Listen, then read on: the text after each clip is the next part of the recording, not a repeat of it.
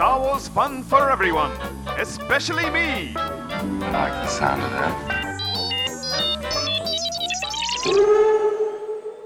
Hey everybody, welcome to Star Wars Fun for Everyone, especially me. I am your host, Tom Sutton. Guess who's back? Gabriel's back. Hey Gabriel. Hey, how you doing, man? I'm awesome. All right, we got two big chunks of fun Star Wars news to talk about first up. So, you and I, sitting on my sofa here, we have just watched the Mandalorian Season 2 trailer, and we have just watched a short, I guess it's called. It's promotion for the Squadrons video game, but it's called, what was it called? Hunted? I think so, yeah. Doesn't really matter. But if you're a Star Wars nerd, you know what I'm talking about. All right, let's go Mandalorian first. Tell me what you said just like 5 minutes ago. What did you hate about What do you hate about the Mandalorian? The thing that I hate about The Mandalorian is that it is the best Star Wars media we've ever gotten, which I think is a damn shame because of how much money the new trilogy had behind it. And I don't think anything in the new trilogy has made me more giddy about Star Wars than The Mandalorian, the first season, did. Yeah, well, that's nice though. I'm glad that something made you giddy at least. That's you know, there's a lot of properties out there that don't even get that far. But that's awesome. So yeah, I said, as I've said before, I'm not as into The Mandalorian as everyone else is, and in some ways, I'm just happy that there's some Star Wars thing that most people can agree on, because I'm so sick of the you know, everything. But I also feel a little bit like, oh man, why why can't I be along with this? Now, it's not to say that I don't like it. I love it.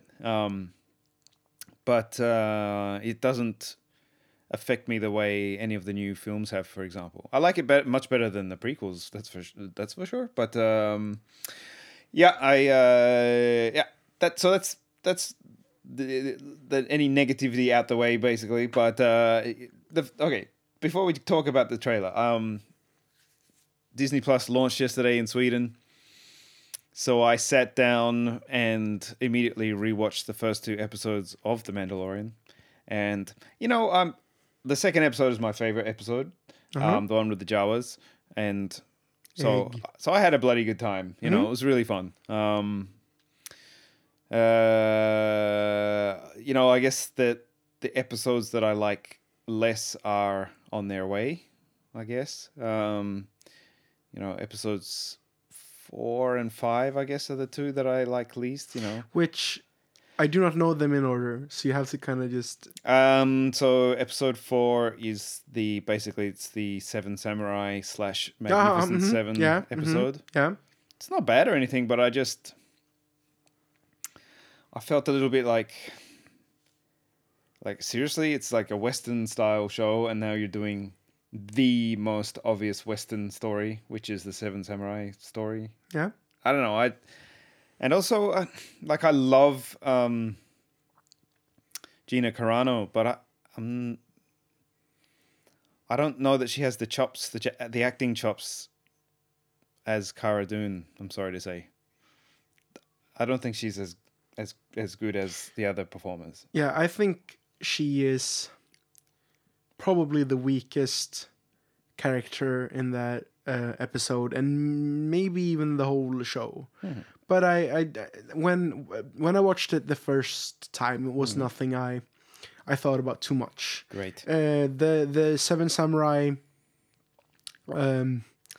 trope, shall we say, didn't bother me at all. But I probably think it's one of the weaker episodes. Yeah, I agree with you with that. And then episode 5 was the return to Tatooine, which was exciting to see the cantina again, and that was cool.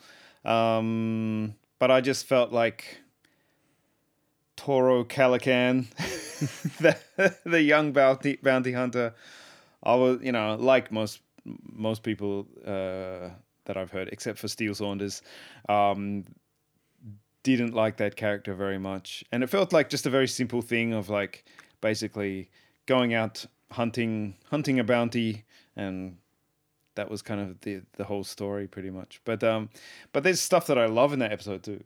So yeah. So I actually what I felt when I watched those first 2 episodes last night was that, like, I think that when I first sat down to watch it, I wanted it to, like, hit me the same way as the movies did. I really wanted it to be like basically Star Wars cinema on TV, and I think that for a lot of people I've heard say it absolutely is that, and actually better than, like you said, like there's tons of people I've heard say, like, oh, this is my favorite Star Wars since Return of the Jedi. So yeah, so I feel, what my feeling is that I'm on this rewatch that I'm gonna do before season 2. I feel like I'm gonna like it, be a bit more like less demanding in a way, and just enjoy it a bit more. Yeah, same as I was with The Last Jedi. I had so high expectations, and it wasn't what I wanted at all. Went out of the theater very, not upset. Upset is the worst way to describe it, but underwhelmed. And then when I rewatched it, it turned out to be, oh, wait a minute, is this one of my favorite Star Wars movies ever? What? No, this is a dumb, stupid movie. I didn't like it that much. And then I saw it a third time, and I was like, oh, okay, probably one of my favorite Star Wars movies ever. That's great. Yeah. Yeah, interesting. I don't know how I'm going to feel when I rewatch The Mandalorian. But I think a thing that I find so good with it is that you could make it just a normal Western. Yep. And it would still be great. Sure. But it doesn't feel like a normal Western tacked on with Star Wars. It feels like Star Wars.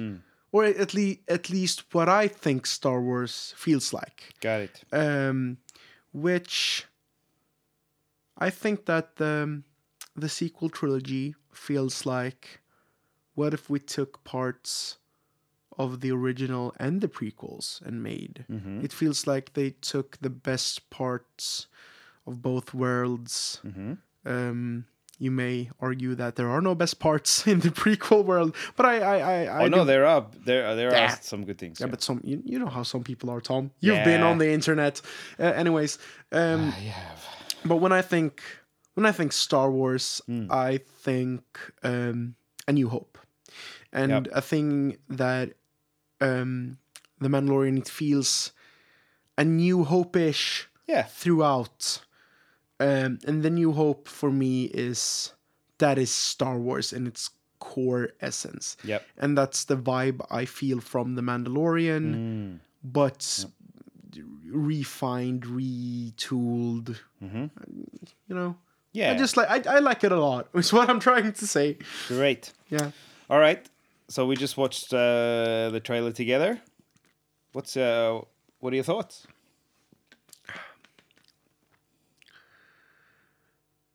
The thing I told you,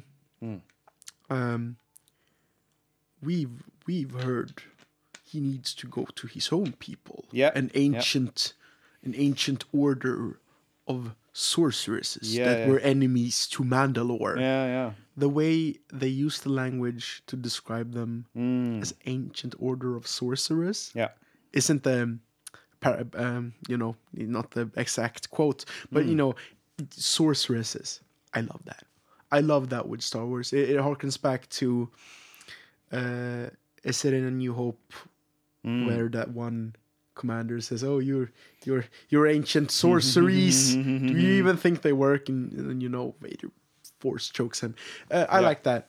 I like the language being so fantasy. Yeah, and not sci-fi, because Star Wars isn't sci-fi. Right. It isn't. It's fantasy in space. Can we? Some people I've seen online try to make the argument that no, it isn't actually just fantasy in space. There is no, it's fantasy in space. Yeah, it's fantasy in space. It's fantasy in space. I mean, it borrows stuff from a range of sources, but at the end of the day, it's fantasy in space. Yeah, because like science fiction does not mean spaceships. It means science fiction. And Star Wars isn't science. It's very much magic Yes. and very much swords made out of lightning going whoosh whoosh. Yeah. Not I mean, lightning, but you know what I mean. swords are used in absolutely a kind of symbolic and mystical way, the way they are used in mythology. Yeah, that is true. So, do you have any thoughts about any of the particular moments in the trailer? Well, besides that thing of, well, but just on that topic, actually, it is nice. I think that, Return of the Jedi is called Return of the Jedi, and we are extremely familiar with what happens in the movie, but for the rest of the galaxy, the Jedi are still a mystery. Yeah. Just because Luke has done what he's done does not mean that suddenly that this order of sorcerers has become common knowledge now. So it is nice that there's still this mystery surrounding them. Mm-hmm. That's very cool. And as we saw in Rogue One, there are other cultures with their interpretation of the Force, the Force monks. Yep. So there are a lot of interpretations of the Force, and the Jedi were one group, and the Sith were one group. And even though the stories that we have seen are heavily based on their shenanigans, the galaxy is a wide and far-reaching place. There are, of course, people who are not familiar with the Jedi at all. Yes, absolutely. But then again, familiar with the Force. Because that's another thing. People, especially the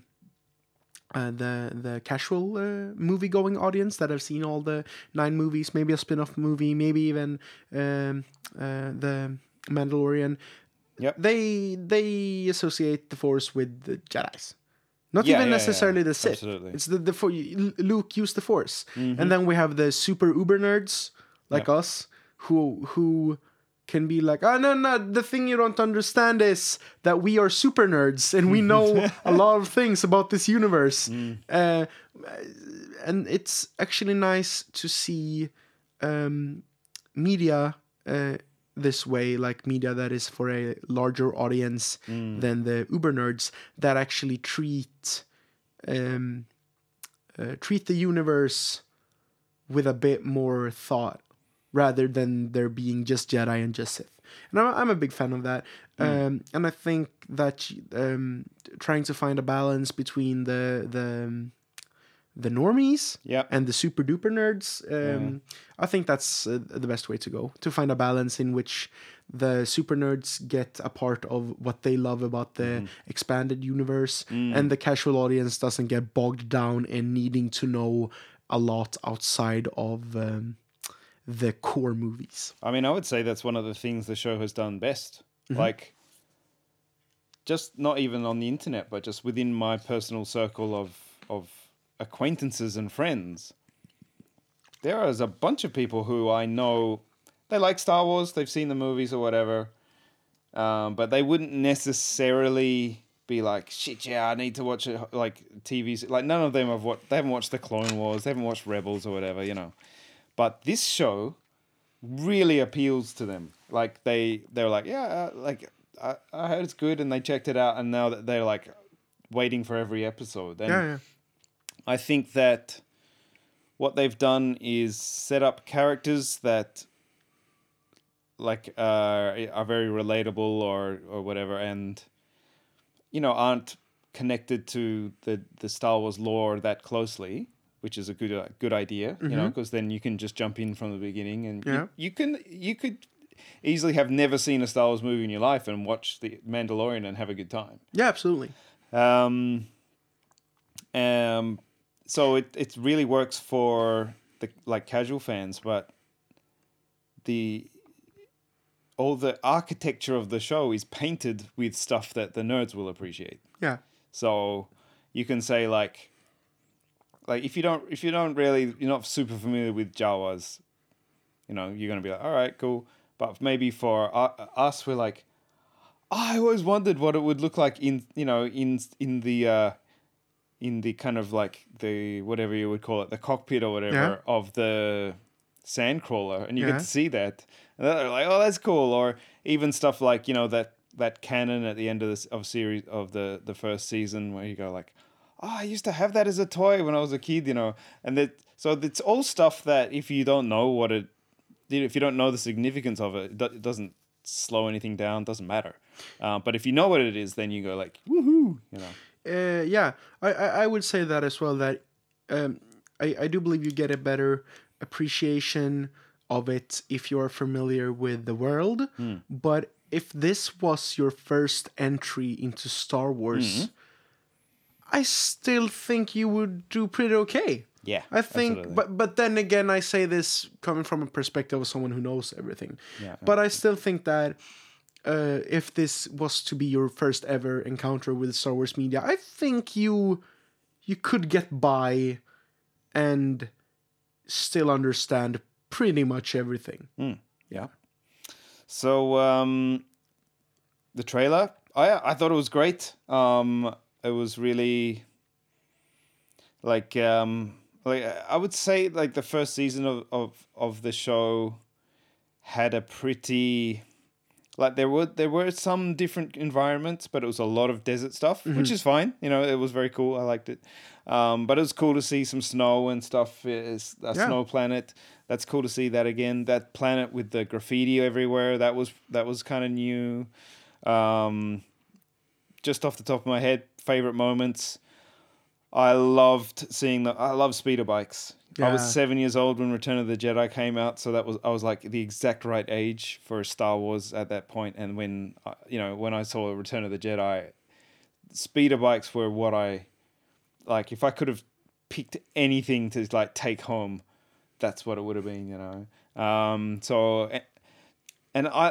What I like, something that this show does in a cool way, is it takes stuff that you're familiar with, and that can be technology or whatever, and then puts it in a slightly different situation or in a different light that totally makes sense, but that you haven't seen before. Yeah. So when those speeder bikes do that, just like that drop off that cliff, you just go, oh, that looks cool. I haven't seen it before, but it makes sense that that's how like these kind of hover bikes would work. Yeah.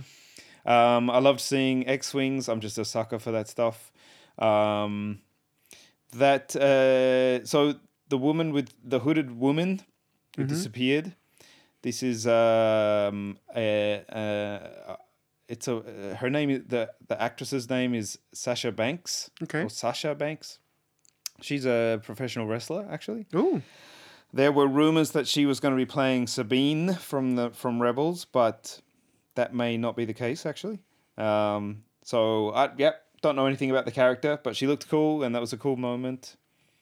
I have to say the speeder bikes and seeing X-Wings and seeing a snow planet, because I like snow planets. I don't know if you know that. I'm into Hoth, Starkiller Base. I love that shit. I'm into it. How about for you? Anything else that stood out for you? The whole thing as its whole stood out the most because they, rather than telling us it's gonna be about this, it was more like we're setting a tone. Yep. Good point. Yeah, we're setting a tone for the show. Yep. And we're also given some some info like you need to find these guys and deliver the baby to them. Yeah. This is the way. Yes. So we have kind of a mission statement. This is what season 2 will be about, and then they set a tone for it as well.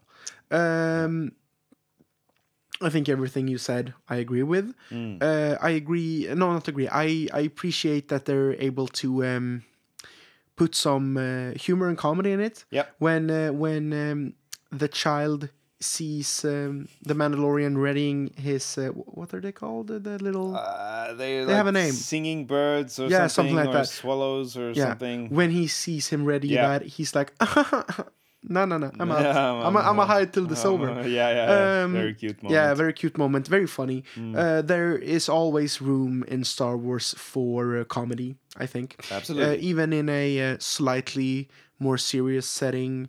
That I think Mandalorian has in a way. We saw that in season 1 with the child's antics, like taking the little ball from the joystick thing and I love playing that. it, putting in his mouth and stuff. That's good. That's good stuff.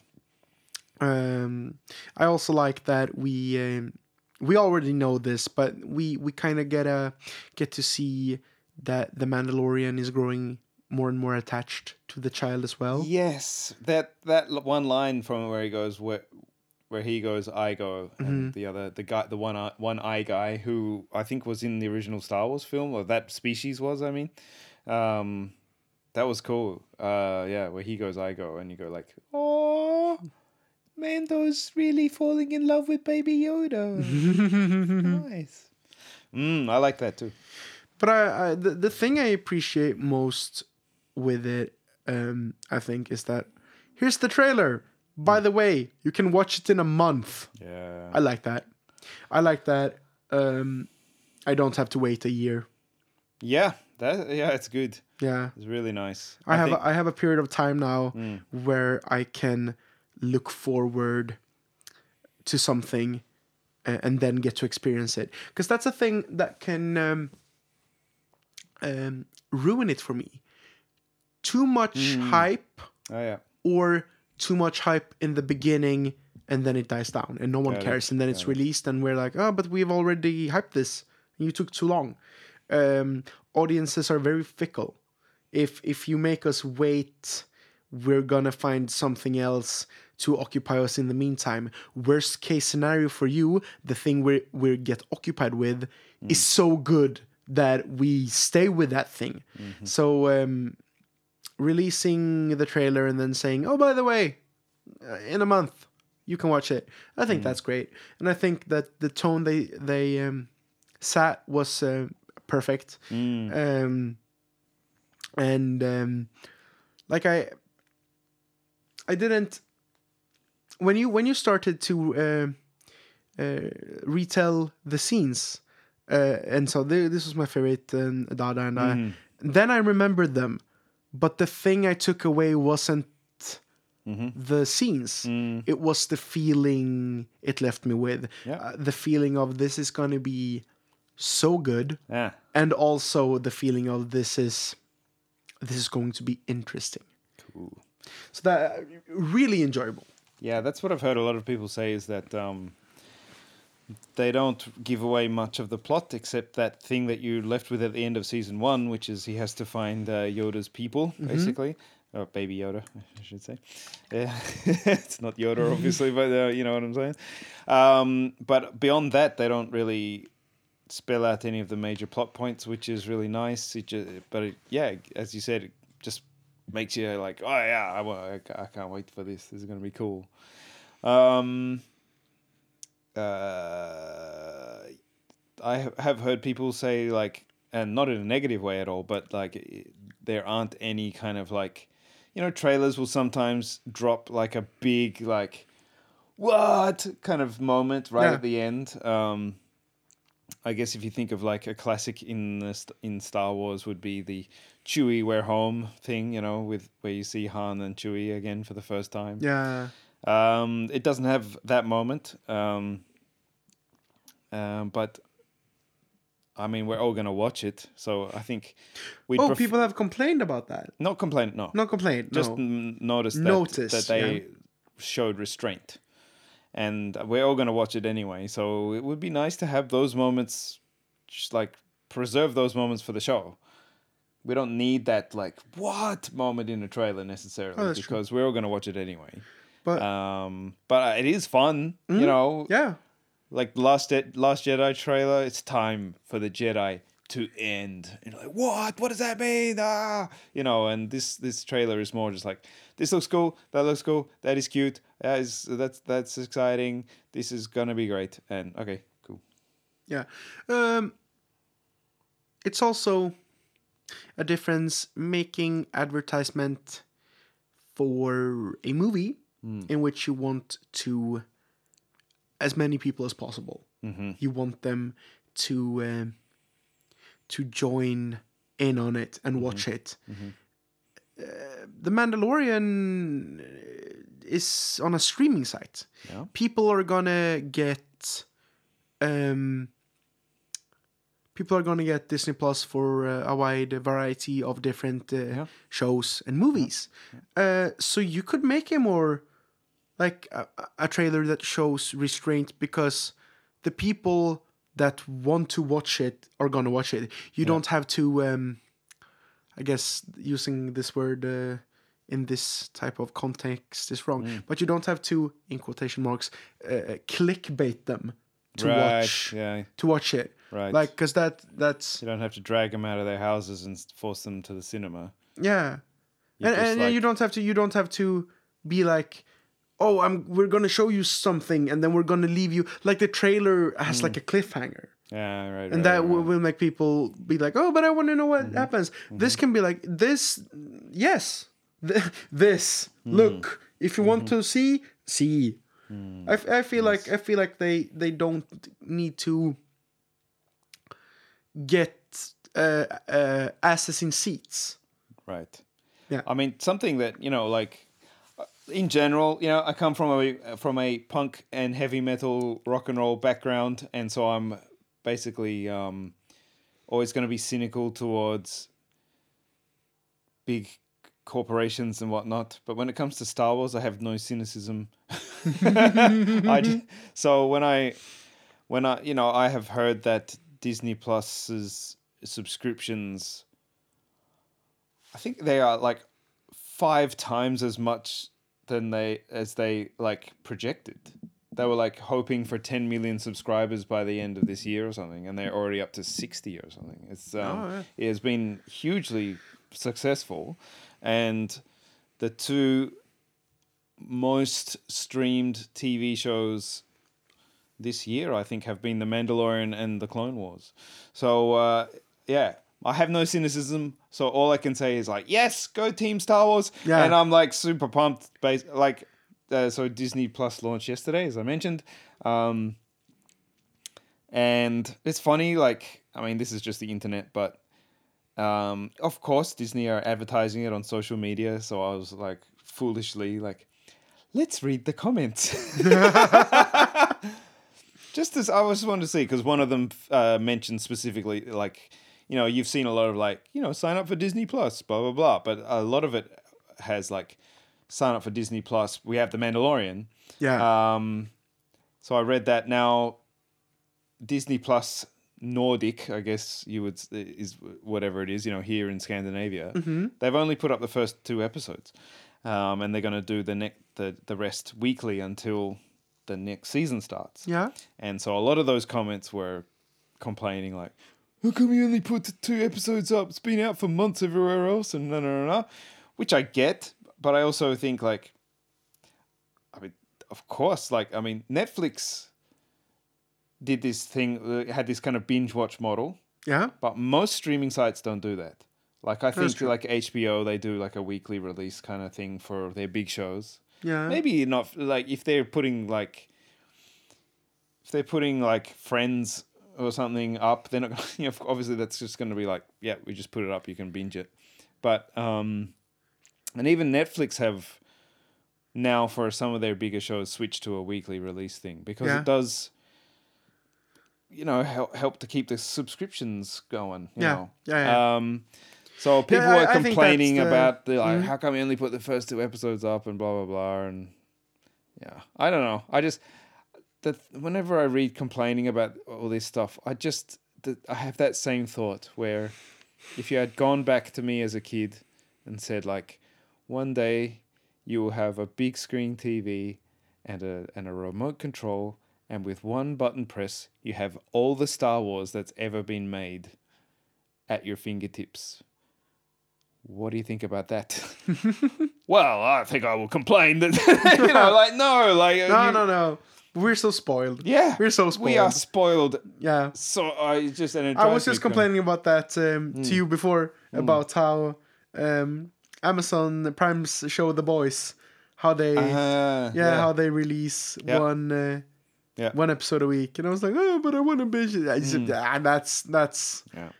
That's like egotistical complaining. But I do believe you when you say that it's probably to keep subscriptions going. Yeah, it absolutely is. Yeah.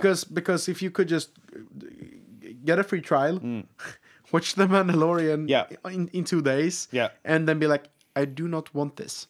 Then it's like, how about whatever. So yeah. That's exactly what they're doing. And yeah. Fair enough. Like they're a business. Yeah. But I also go like, this is more like middle-aged dude talk, but like when we used to go to the video store, you would pay $5 or $6 for one new release movie. One movie. And now you can get an entire month of all the Star Wars, all the Marvel, Pixar, blah, blah, blah, on Disney Plus. For all of that for a month for the same price as we used to pay for one fucking movie. You know, like... And that was, you know... Yeah, and that was in, 1990s prices. So anyway, I just feel like... Not that you can't be critical. Of course you can be critical. That's it. But I just feel like... Man, I'm tired of the culture of complaining that has sprung up around social media. Now, so big thumbs up on the Mandalorian season 2. Big. Yeah, I'm pumped, man. Like I said, I think I'm more positive than I've ever been on the show now. Since that's wonderful. To yeah, and I think they have hinted that the story will broaden and get bigger. And I think it's a really smart thing to do. To start small, kind of with these personal stories in a very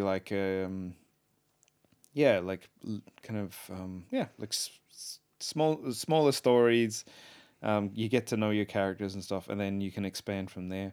And that the idea that 7-8 seasons from now, who knows what. Where this could be. We could have epic, intergalactic war stuff going on. Do you think The Mandalorian is a 7 to 8 season long show? Do you think it has potential to be that? Well, something like the Kenobi show is definitely going to be like a one-off. So I think there are things like that where it's not going to be long at all. It's going to be a limited season.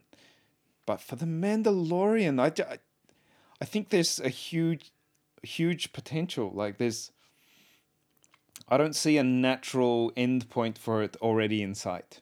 To me, this can go really big and really wide.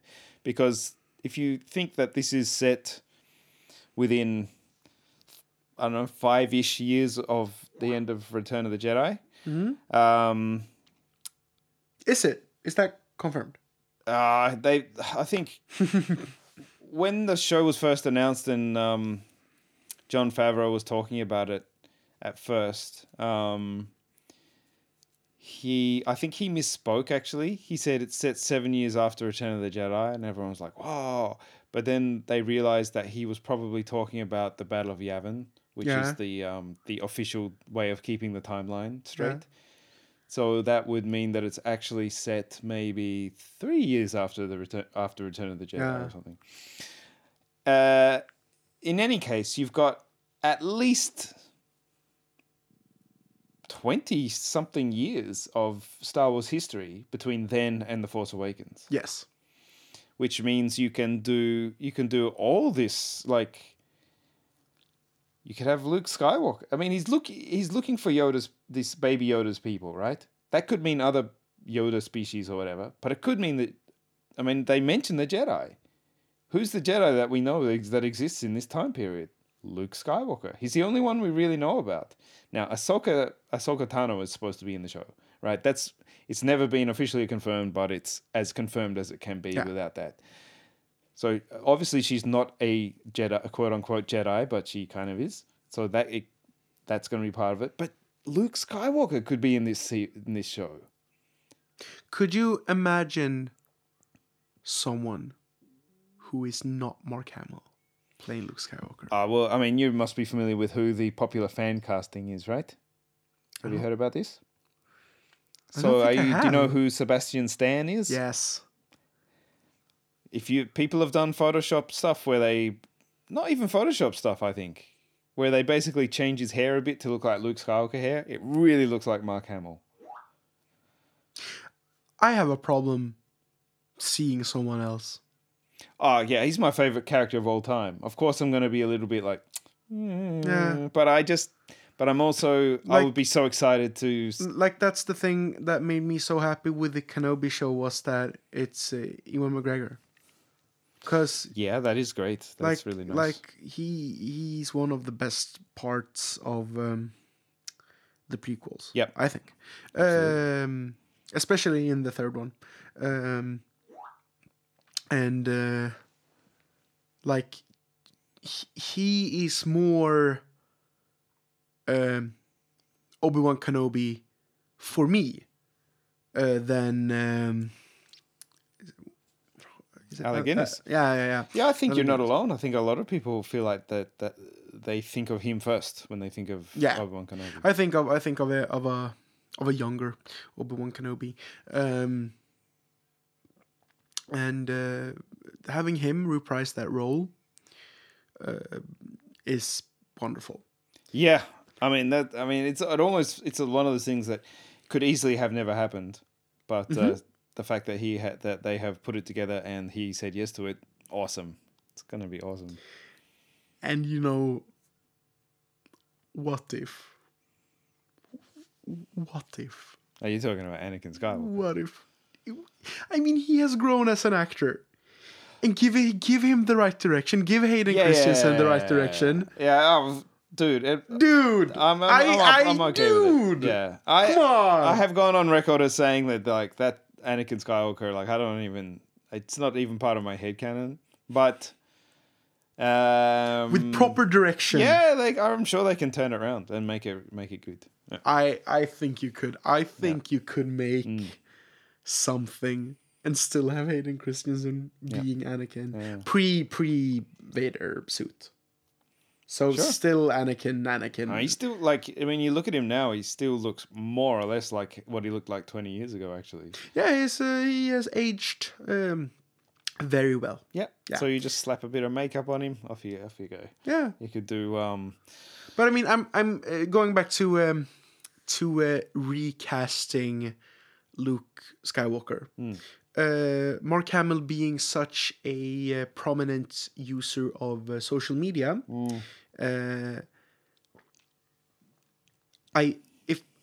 if Mark Hamill, if they do recast a young Luke, yeah.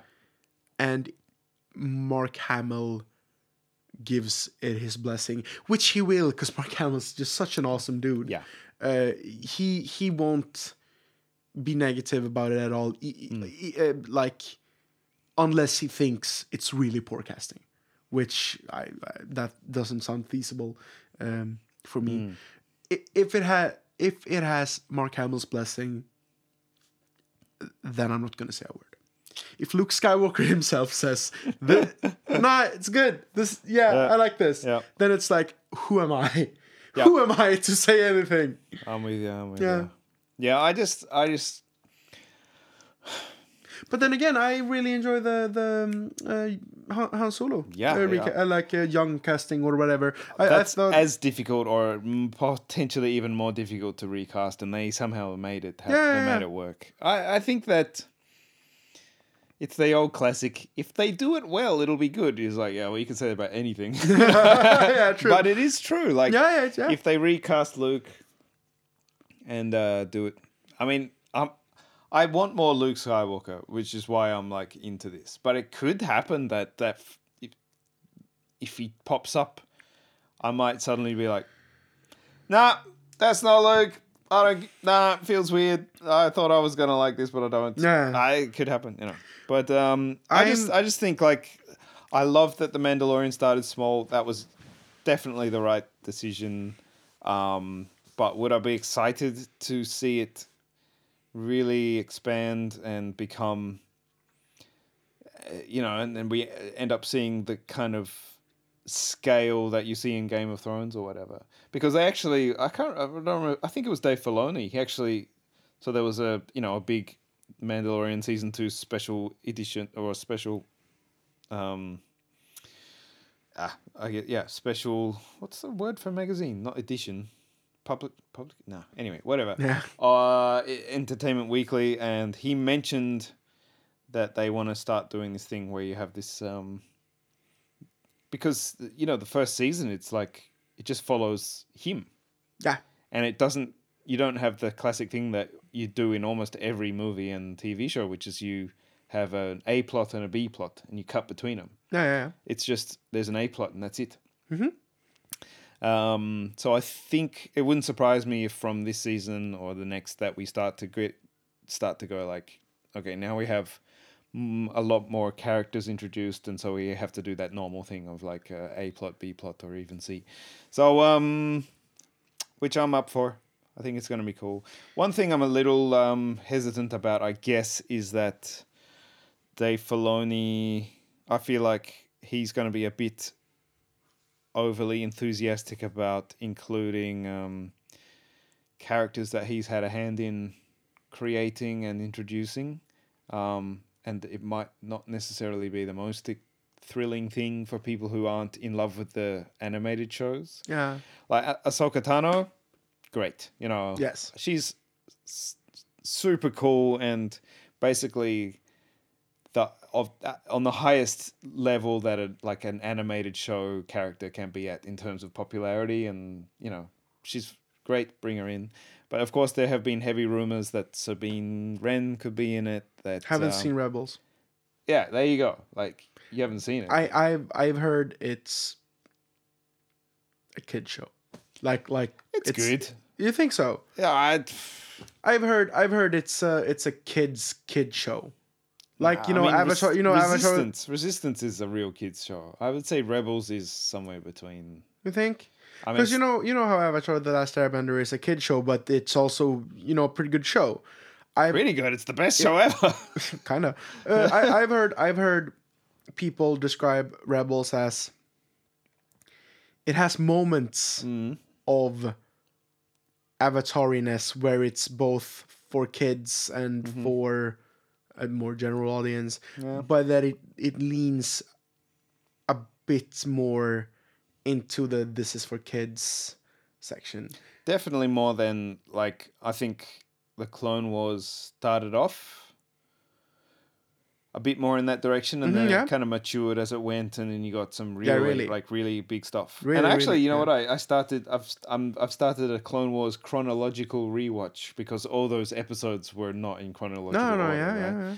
I'm having a fun time with it. No. Yeah, I'm really having fun.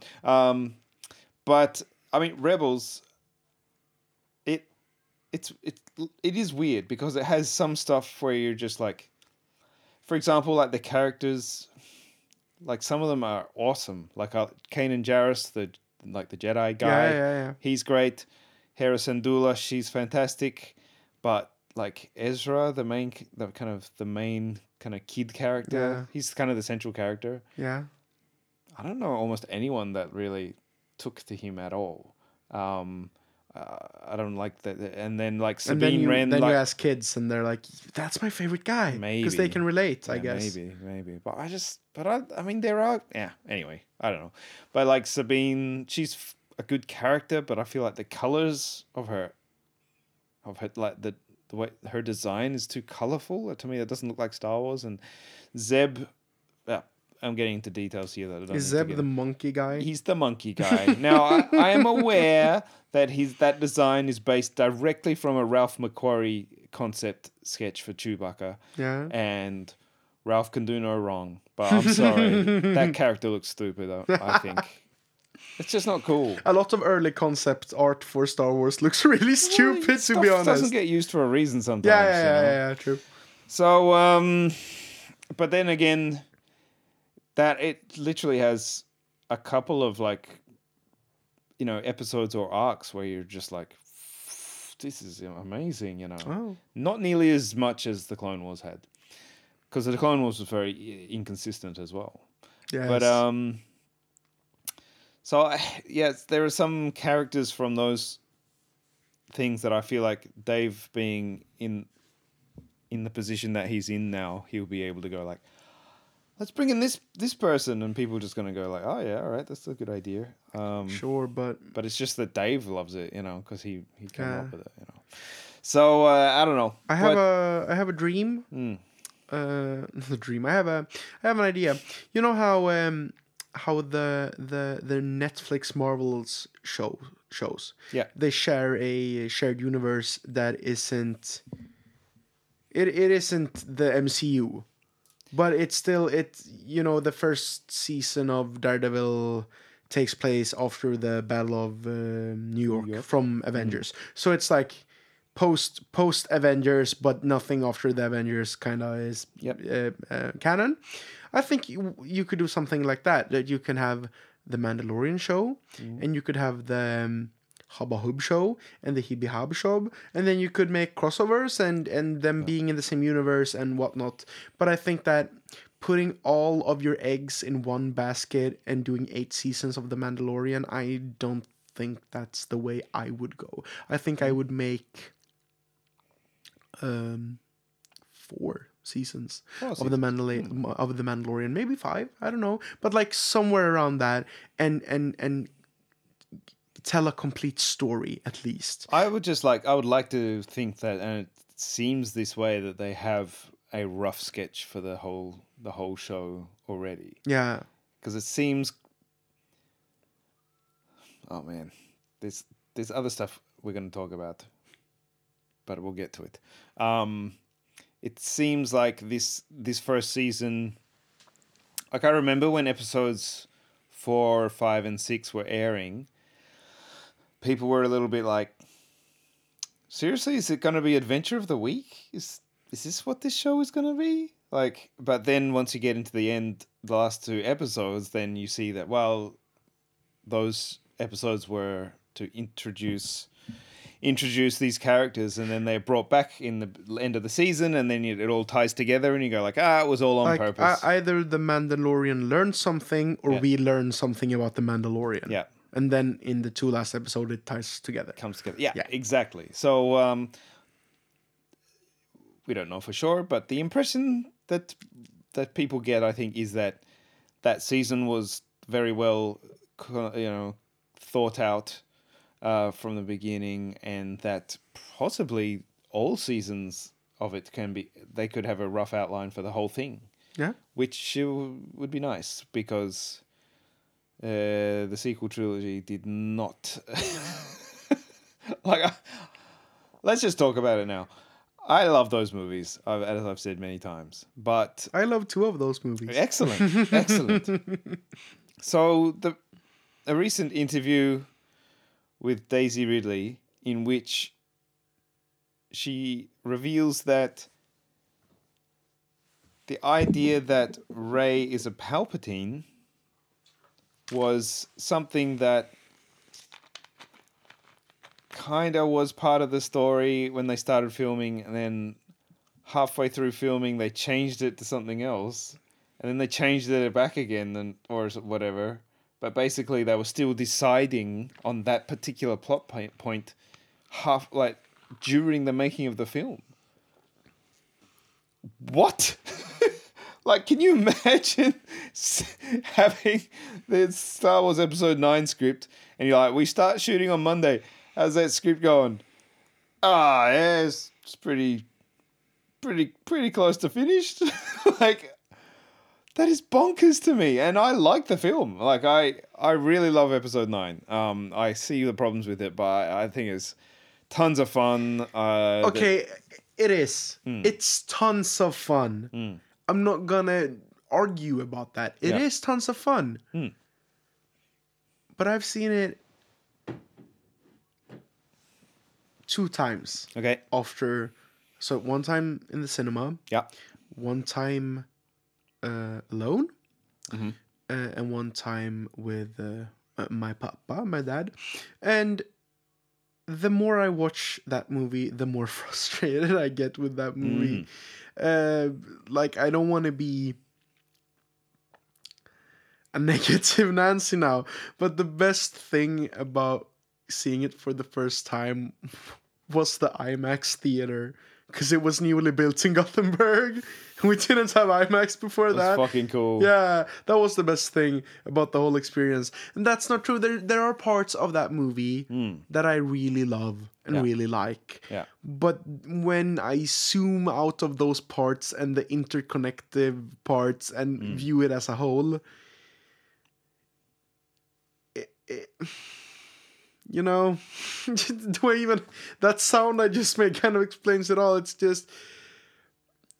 It feels so out of place. Uh-huh.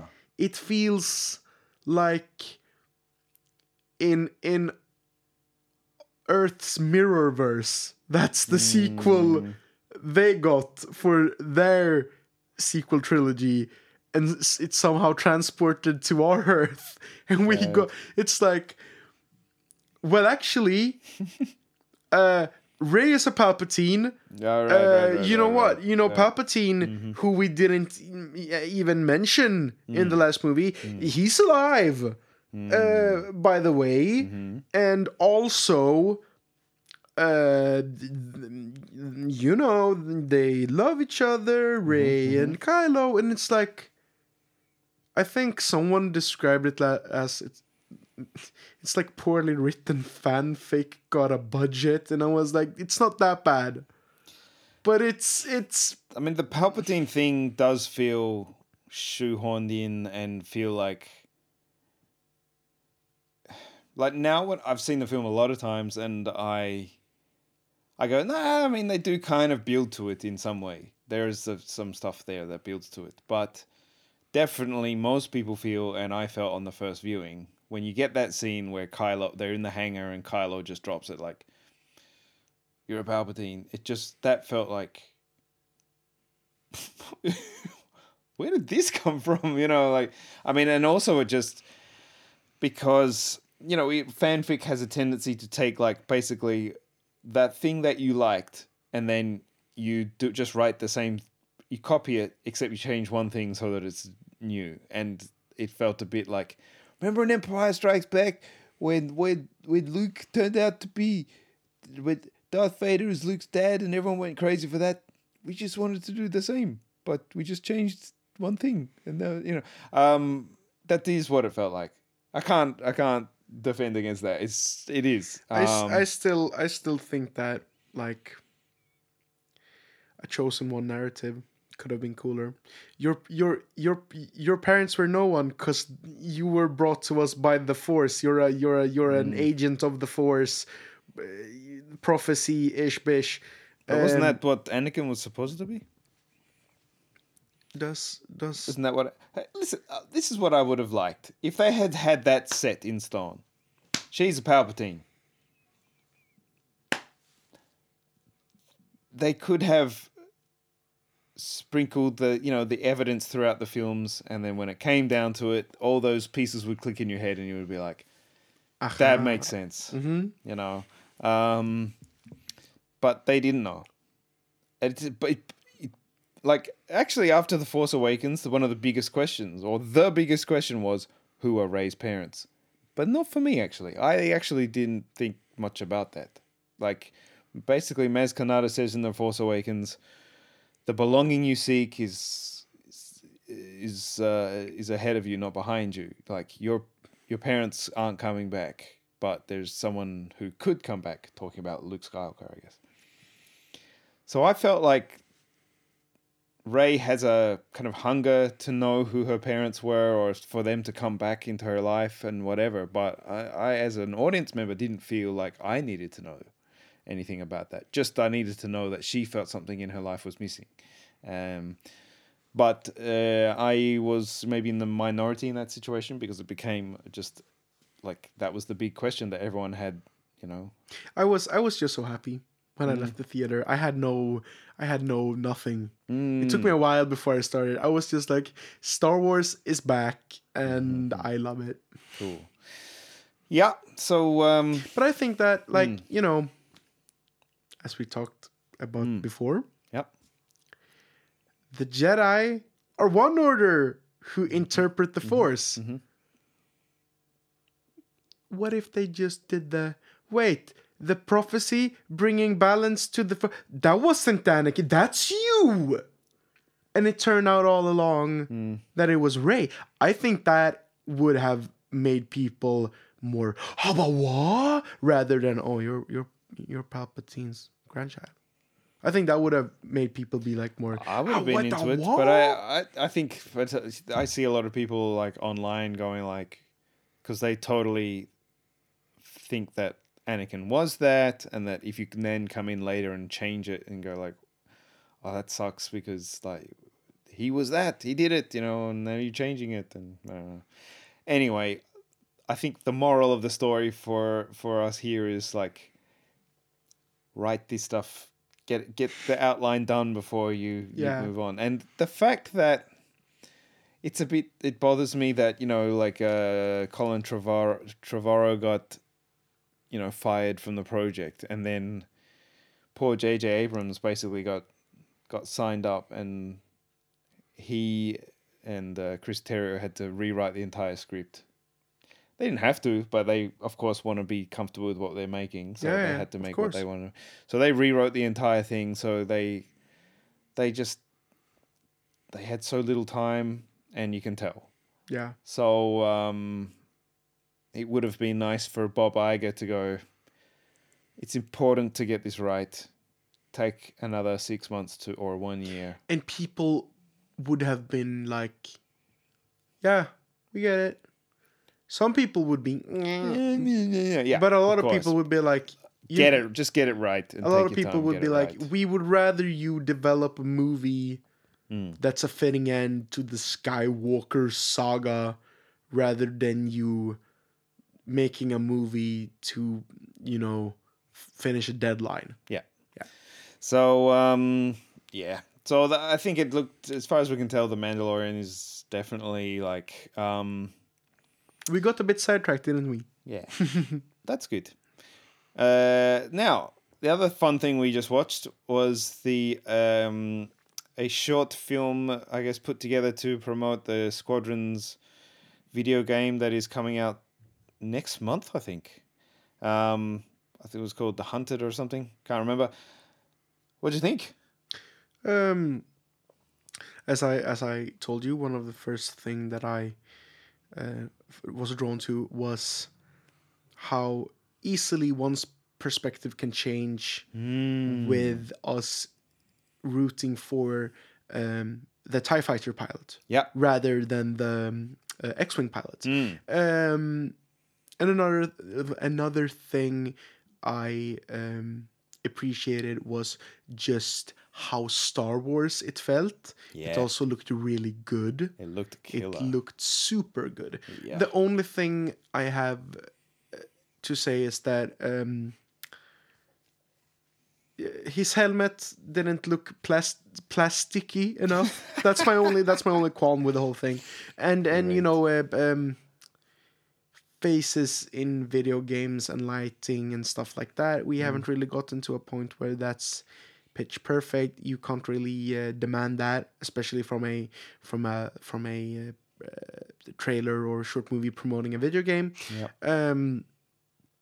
But it all the space battle scenes and planet scenes and whatnot looked great. Yeah. The music was fantastic. Yeah. I asked you if you knew if it was new music or if it was repurposed. It was extremely Star Warsy in its feel, like straight out of John Williams, who probably didn't do the music. We don't know. I don't know. We can check. Pretty sure he didn't, but yeah. Yeah. But it was like oh yeah, this is Star Wars. This is John Williams music. This is like that could be a genre. Star Wars John Williams music. That's one of my favorite genres. And it was fantastic, and it told a story almost completely action based. And when I say action, I don't really mean action as in action. I mean like what was there weren't so many words. It was mostly Yeah. about how the characters acted in situations Yes. and stuff like that, which I found really nice. We didn't really need a lot of dialogue for this, which is good. Which is good. We can have action-based storytelling. Yeah. Yeah. I loved it. I loved it too. I thought it's like just super visually stylish and Yeah. exciting, and I feel like well, there's a few things I liked about it. As you said, this kind of like seeing the empire as it's on its as it's crumbling after the Battle of Endor. That's just like an interesting kind of time period to be able to see. I thought that it was very like really fast Yeah. and just cool, and I love Star Wars dogfights, and I know that the amount of time you can spend on them in the actual films is kind of limited because you have to have the story be the focus, and you can't just have suddenly There's something about dogfights in space. Yes, there's that's something so about it. cool. Yep. Because there's no up, down, left, right. There's just That's true. space. Yep. It's really cool. It makes dogfighting this kind of peak pilot thing. Yeah, these kind of like it's like almost like when if you're watching Wimbledon and you get to the finals and it's like these like champions facing off against each other in a way. I love it, and yeah, of course, I kind of felt like, can't we have an animated series that looks like this? I mean, the budget that you would need to produce, like 10, 20-something minute episodes or something would be massive. Yeah, But man, I really enjoyed that. it was great. Yeah. It was really cool. Seeing a thing I thought about a lot while watching was that I guess a majority of the Imperial Army like they think they're the good guys. They think they're the good guys. They do. Yeah. They think there's a rebel like insurgency and that these people are a threat to democracy. Yeah, exactly. And they are like Star Wars is really good at framing all Imperials as just really bad dudes. Of course they're not, and I like that we get some flavor to them because they're just military for the power that is. They're the good guys, and they actually frame the X-wing pilot as like a bad guy, and as soon as you switch perspective, you get on board with it. You're like, yeah. I know. We know that in the long run, the rebels are the good guys. But from this character's perspective, this is a dangerous like war criminal who's chasing him down. The bad guys just won for this X-wing pilot. Yeah. And he's just trying to escape with his life. Yeah. Really interesting. Yeah. Really, really interesting. Really good. Yeah, I agree. All right. I think we're going to leave it there. Yeah. Actually, I think we're going to leave the whole episode there, and then we'll do we are actually going to jump into the final installment of our prequel commentary. Yeah. But we're going to do it in the next episode because this has been quite a chunky chat. We did not intend for this to be this long. No, it went into... we started rolling down the hill and couldn't stop. Yeah. All right, but that's it. We're going to get to Revenge of the Sith in the next episode. So that's it. Thank you for listening. This is Star Wars Fun for Everyone, especially me.